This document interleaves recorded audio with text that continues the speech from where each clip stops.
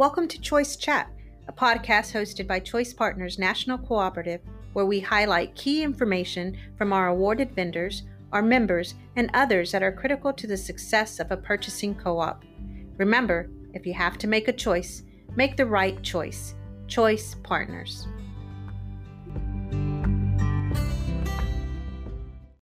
Hello, good morning, and welcome to the second episode of Choice Chat. This is Jeff Drury, Senior Director of Choice Partners National Cooperative. Today we're going to talk about the paper business. We've got Joe Jordan with Oval, formerly known as Bosworth Papers. He's the VP of Business Papers, and the title is Paper. Pack a bucket of patience. That's a little tease because it's a very, very strange time in the paper industry, and we'll kind of unwrap a lot of the details as the podcast progresses. Just one quick reminder, it's a Choice Partners contract 21/071KN, as in Christy Nichols -01. Okay, it's time to bring on the star of the show.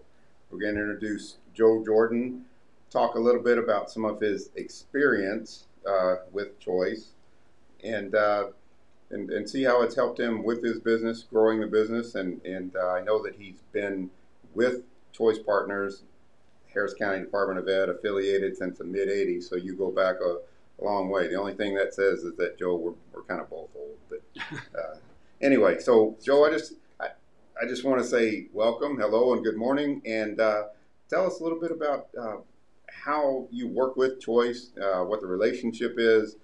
Is it a decent percentage of your business? Is it a spec, or how we integrate with either Oval / Bosworth? A lot of people around here, the older school people, know Bosworth, but obviously Oval is the multinational company, parent company now. Yeah, I have a lot of customers that still call me Joe Bosworth, quite frankly, because I've been with Bosworth for my entire life. It might as well be my last name. It was a family-owned business. We owned it for 41 years. It was great. And this organization, I guess going back to Harris County, was one of my first customers back in the early 80s. And we kind of grew that into becoming a partner on the contract. And it has grown and been a very important part of our business. It's a very significant part of what we do in Houston right now. As far as an exact percentage, I couldn't bolt it down, but it's a big chunk of what we do, and it's extremely important to what we do for both our organization here in Houston as well as the vendors that we represent. I mean, they all know your organization, and they value your business, and they work very hard, just like we do, to take care of the membership, because at the end of the day, that's really truly what it's all about.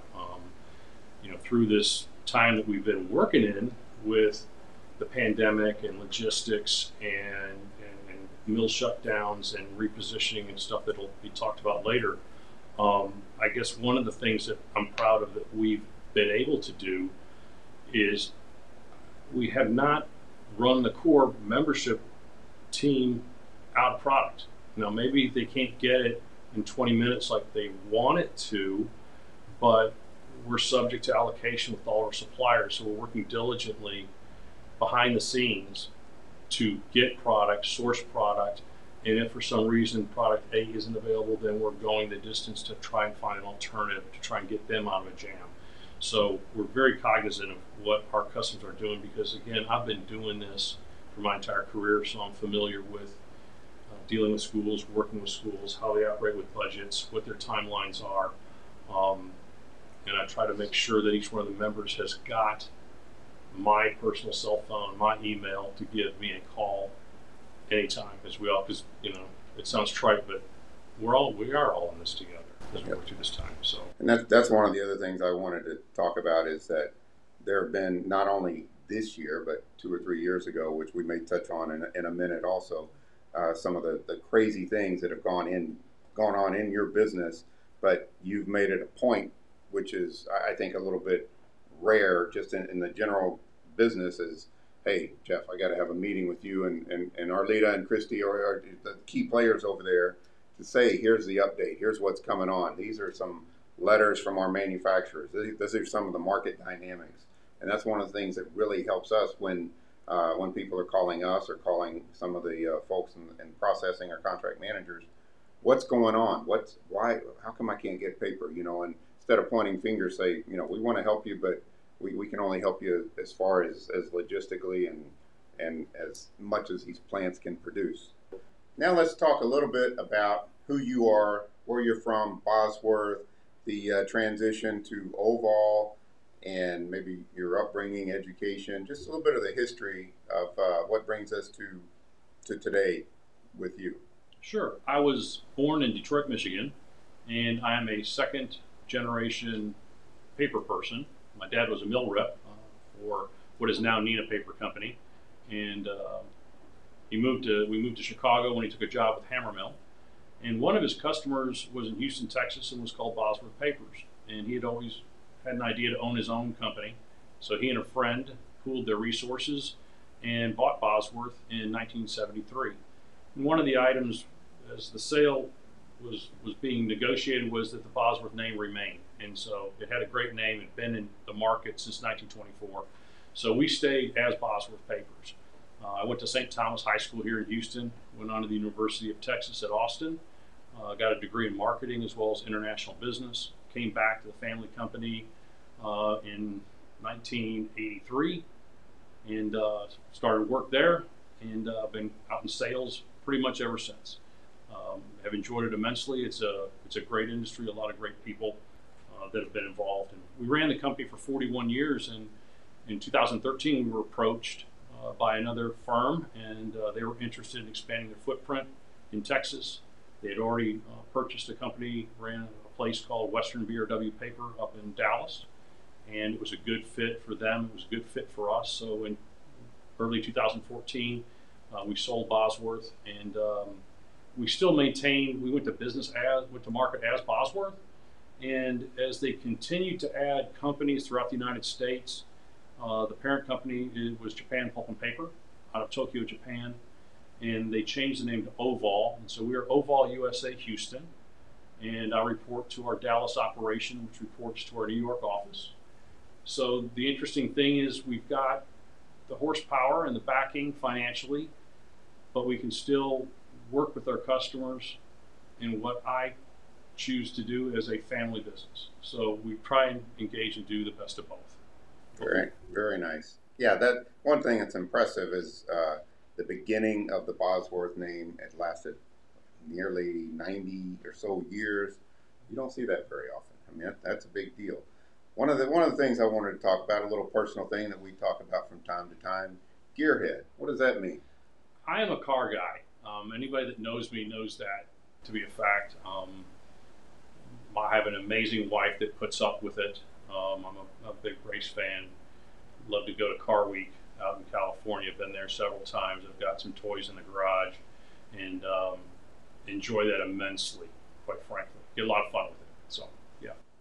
Very, very nice. Okay. All right. Well, now we're going to move on into what I deem the meat of this thing. Why did we entitle this segment Paper Pack a Bucket of Patience? We're going to talk about the market conditions and some of the crazy things going on in today's market. So this is the fun part, Joe. I think I'm going to wind you up a little bit and let you talk because you know more about this than most people. A lot of us, obviously, 100% of us have lived the pandemic, stored toilet paper in the living room and all that type stuff. But you have a little bit more of an insight and specific, a little bit of the background of the pulp required and things like that. You might talk about that, but why we talked about a bucket of patience, why every day you say most of your calls are saying, I don't have paper for you. A lot of our customers out there are saying, why don't we have paper? And they're not getting any explanations. They have no clue. And so what I want to do is bring a subject matter expert, a market expert with decades of experience. Tell us a little bit about why everybody is where they are today. Sure. In a nutshell, to sum it up probably in one sentence would be that capacity is just not in line with demand right now. When the pandemic hit, I mean, one of the last things I thought was ever going to happen in my lifetime is that I would see schools close. And majority of my business is built around schools, tax supported, and taking care of those types of organizations. And when they all dramatically, when the world stopped on March 13th, they all closed. And the demand curve was like a bowling ball rolling off a table. I mean, there was just nothing there. And so you have product that's in the pipeline coming in, expecting to be moving out. You've got open purchase orders for customers that you're going to ship in a week or two after it arrives. All of it stopped. Customers canceled their POs because they were forced into buying PPE and spend their budgets that way. So, and of course, it's just a chain reaction back up the line. The mills shut down.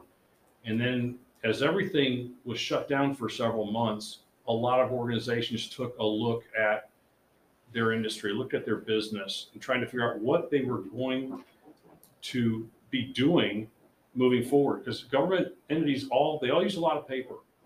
And when these things get shut down and get interrupted, it causes big issues. Domestic mills took out 535,000 tons of production at the same time that schools reopened. And so if you think of a ton as like a pallet of paper, okay, so that's 535,000 pallets of paper that were just not going to be made anymore. Operating rates, which is an industry metric, they've been running at 98% in June, and they'll probably be in the high 90s for the next 12 months. And the best analogy to that would be like your automobile. If you've got a Toyota Corolla, maybe it can go 97 miles an hour. But if you ran that car at that rate of speed for 24 hours a day, 7 days a week, you're going to have mechanical problems. And the mills are no different. These are machines that manufacture product. It doesn't matter if it's coated paper, if it's copy paper, if it's colored paper, if it's cover paper, or what type it is. These machines need to have downtime for maintenance. And so you go from a period where you've got no demand and a lot of product. And then when the schools wake up again, as vaccines are developed and we try to get back to normal, we snap back in the other direction. So what ends up happening is everybody comes back. They've all got their budgets. They all need to restock the barn because they ran it down to zero. And so it's kind of put us in the situation that we're in. There were three major manufacturers in North America, Boise, IP, and Domtar, and they all made significant changes to their models during the pandemic. Boise has become more of a regional mill focused around their International Falls, Minnesota operation, and I think they may still be looking at some items there as to what they're going to do. They converted a lot of stuff to linerboard. Domtar made some changes going into the pulp business instead of making finished product at some of their mill locations, and International Paper is doing similar things. So there's not as much domestic copy paper product out there available as there used to be. The market abhors a vacuum, and so these items need to be filled, and imports are there. But then you start factoring other stuff as far as logistics, and we can talk about that if you'd like as well, as far as what's going on as far as logistics goes. Well, a couple of things you mentioned. 535 tons. You said a ton is approximately a pallet. 535,000. I'm sorry. Yeah. 535,000 pallets of paper. No matter how you slice it, I mean, you know, if you divide by 50 states, that's 10,000. You know, I don't know, what is that? 100,000. It's a whole lot. It's 10,000 pallets per state. In a big state like Texas, maybe 40, 50,000. You start putting those numbers together, those are serious numbers. The other thing you mentioned, and we've had this discussion in the past, is a lot of these folks have transitioned to linerboard, and I think it's, I don't, you know more about it than I do. It's either easier or they can make more money or whatever, and the demand for that is, you know, Amazon just went through the roof during the pandemic. That's all the cartons, that's all the boxes, that's all the stuff that you get delivered to your house, all that type stuff. A lot of these plants are like, there's no kids in school. Amazon's going through the roof. People are getting stuff delivered to their house. They're not going to the grocery store. Guess what? Guess what we're going to make? And it's not copy paper. Correct. And a lot of folks, there's a lot of changes that have taken place that I don't think are going to go away. More and more people got comfortable shopping online. So I think that's going to continue. You've seen it with all the major retailers. But in our industry, some things that happened during this year as the mills reorganized and restructured their go-to-market strategy is, you know, we've seen paper reservations or allocation even outright rejection of business. Some mills have said, you know what, we just don't want that business anymore. And that's something that's really we've never experienced in the past. So a lot of folks in the reseller merchant community have had to kind of refocus on their sources of supply. Which again, being part of Oval, we have a global footprint. The only place where we don't have an operation is in Antarctica. We're on every continent. So this has been very positive for us. We've got partners that we work with on a regular basis. I've got folks that I deal with in Northern Europe several times a week, and I've got great partners in Mondi, for example. They're a huge partner, and we've got some other folks in South America that take care of other of our divisions. So we're becoming more and more international. The other thing I found was interesting was recycled paper. We've got a lot of folks that like recycled paper. It's not as big as regular copy paper, but one of the interesting things was with the school and home transition last year, there was not a lot of fine paper that was going into the recycled stream because schools do a great job recycling paper, so do businesses. And since everybody's working at home, a lot of that changed. So that has been difficult for some of different organizations. So very, that's interesting. Also, a couple other things that you've mentioned. Just I know one of the things I talked about before is that your updates and your meetings here and keeping us informed. 6 truckloads of goods, whether it's widgets, whether it's mops, brooms, food, furniture, whatever. 6 loads for every truck available out there. I mean that's got to be another thing that's been killing the business because paper is very dependent on it's very weight heavy type thing for not a lot of dollars. Very dependent on the freight and the cost of transporting goods. It is. It's been tied up in a lot of the different cost increases that we've seen in the past year. Our input costs, we've had 2 major huge increases. Our cost of goods is up between 30 and 35% on copy paper since the spring.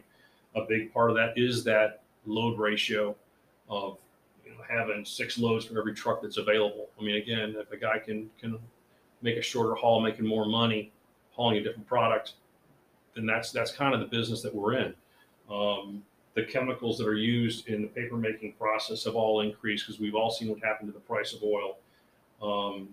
Corrugated has gone up, packaging has gone up, and again, the distribution and the freight. So these are all things that I hope as we move through the fourth quarter will begin to moderate, but I'm not 100% sure of that. A lot of the indications that I'm getting from my coworkers and my teammates and our vendor partners are that this market that we're in could easily last, particularly with the freight aspect, could easily last like this through spring. And, so we're just basically asking all of our customers, everybody's trying to fill the barn right now. Kids are back, and I'm working with our customers and asking everybody to pack some patience because it's half the phone calls I get is where is my material? And it's on the floor, it's in the pipeline, it's waiting to get delivered, it's in the queue, however you want to put it. So we're just all trying to work together, pack some kindness, pack some patience. We'll all figure it out. Tell me the one stat that you've mentioned before. I think I know the numbers, but just the freight cost on like a truckload of freight, what it was in recent months, 3-6 months ago, and what you're having to pay today. We look at I read the Wall Street Journal, and if you look at the articles in there, they're saying it's the cost to move a container overseas, and we deal in a lot of import product, has gone up a minimum of 4 times. So if a container used to cost $1,700 to move from overseas to here, we've seen rates around $9,000, and all that stuff. It's packed in there. It's in there somewhere, and there's a container shortage. There are all kinds of issues with logistics, and we've got a great team in Ohio with Oval that helps us work through that. We just, as I shared with you earlier, we took delivery on some product that had been here stateside since July 23rd, and it just arrived yesterday. So I don't know where it went on vacation, but I hope it had a good time. You know? 2 months, 30 miles away. 2 months, and 30 miles away. Yes, sir. That's crazy. But the one thing you did say, 1,700, not too many months ago, right. 9,000 now. That's the same X amount of pallets, same X amount of pounds of paper, and that's closer to like 5 times as much. But that money's got to go somewhere, and people say, well, why is the price so high? Why can't I get it? All these things add up. So I think I just wanted you to explain a little bit about what's going on in the world, in the industry, because I know you're getting the calls. People used to say, what's my price? When can you get it? Now they're saying, almost, I don't care about the price. How come I don't have it? Where is it? Yeah. Where is it? So we work with that all the time, and we understand, because our customers have got people leaning on them, trying to say, where is this product? I know some districts that what they're doing now is, if they were getting their product from their warehouse delivered out to the individual campus, what they're doing is they're asking those campuses, do you really need it? I mean, if you're ordering 120 cases, can I send you 40 right now from the warehouse? And, call me when you're down to your last 5 or 10, because again, everybody just needs to be prudent and be thoughtful about how they're ordering product. We'll make it all through together. I mean, there's product out there, okay. But we just got to have some patience and work with each other. Yeah, very, very good information, because I mean, just the addition, the stacking of all these different things, the industry, the pandemic things that happen. Now we're on the backside seeing the results of a lot of these kind of stoppages of manufacturing, no students, things like that. So I like the title, and actually you get the credit, Joe. You said pack a bucket of patience. So that's going to be the title of this, and then the little subtitle might be kind. I know we all, me included, probably I'm the worst, but we all get caught up in day to day, and you focus on what you have to do, and some of these things you just have to say, this is what's happening in the world. I didn't change it. Joe didn't change it. Oval, Bosworth, any of your various mills didn't change it. It's just something that happened with this pandemic, and it's something we're going to have to work through. But if I remember your time, it's not going to be cleared tomorrow. It's not going to be cleared next month, or it's even 60 to 90 days probably. No, I think, if we come back, if you say, hey, where is this? When am I going to get this product? If we come back and we say we don't know, the answer is really and truly we don't know. The mill may not have an answer for us because of whatever they're walking through. They're trying to make sure they've got workers. They're trying to make sure they've got chemicals, pulp, material to make products. So I think this is going to be something that's going to evolve. It's going to evolve through the next several months, maybe into the middle of next year. But if we all just take it one day at a time, I know it's trite, but it's a cliche, but it's true. I think, and again, you deal with a lot of the other governmental cities, counties, things like that. But in the school business, I think it's something probably this year is going to be a challenge pretty much throughout the academic year. And again, we're just at the beginning of the academic year. So just have a little patience. Understand this is not an isolated incident. This is not a regional incident. These effects and items and issues are happening industry wide, and it's just something we're going to have to ask for a little bit of patience. And again, I know you guys, and I'm sure some of the other companies are probably just as diligent and hardworking, but you've been extremely communicative. You've always brought the information to us. I'm sure you're doing that with all the customers. You're trying to get the best price you can for them. But it's just one of those things when you have somebody saying, I don't want your business, you as you being wanting to buy something from a manufacturer or someone upstream and wanting to sell it downstream, it just doesn't register with trying to sell a product. But I think people are at that point, which are very, very unique points that people aren't used to even seeing or hearing, or are not even existing in the marketplace.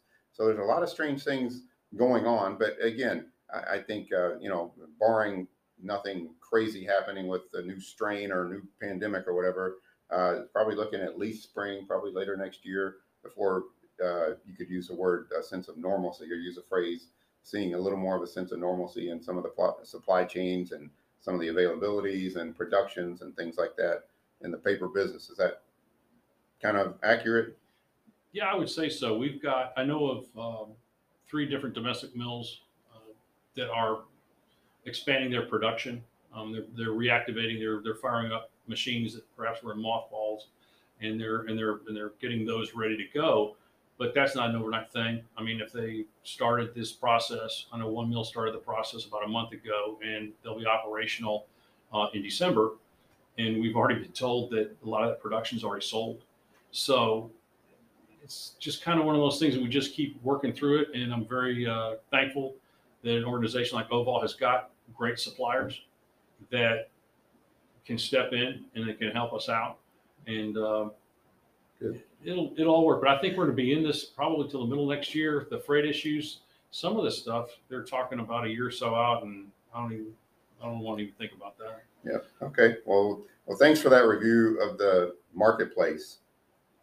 Yeah, these are crazy times we're living in. The pandemic's done a lot of weird things to us, and actually put a lot of people on their heels. Not only from production, taking 500,000 tons, 535,000 tons, about that many pallets out of the market, freight issues, all that type stuff. So let's just ask for a little bit of patience with the customers. And I just wanted to say, do you have any final parting words, Joe, or a little bit of advice? I'm always here to answer questions. I always try to make myself available for the membership. All my contact information is on the website. My cell phone's on there. Feel free to get a hold of me or anybody at part of my customer service team at our office. We'd be happy to help you out and provide you whatever information that you're looking for. So if you call me and it goes to voicemail, I'll just circle back.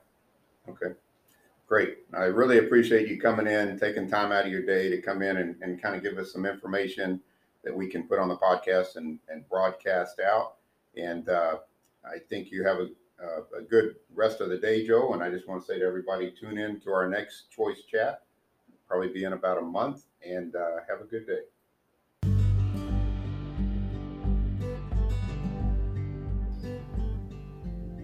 Thank you for joining us today. If you'd like more information about Choice Partners, go to www.choicepartners.org.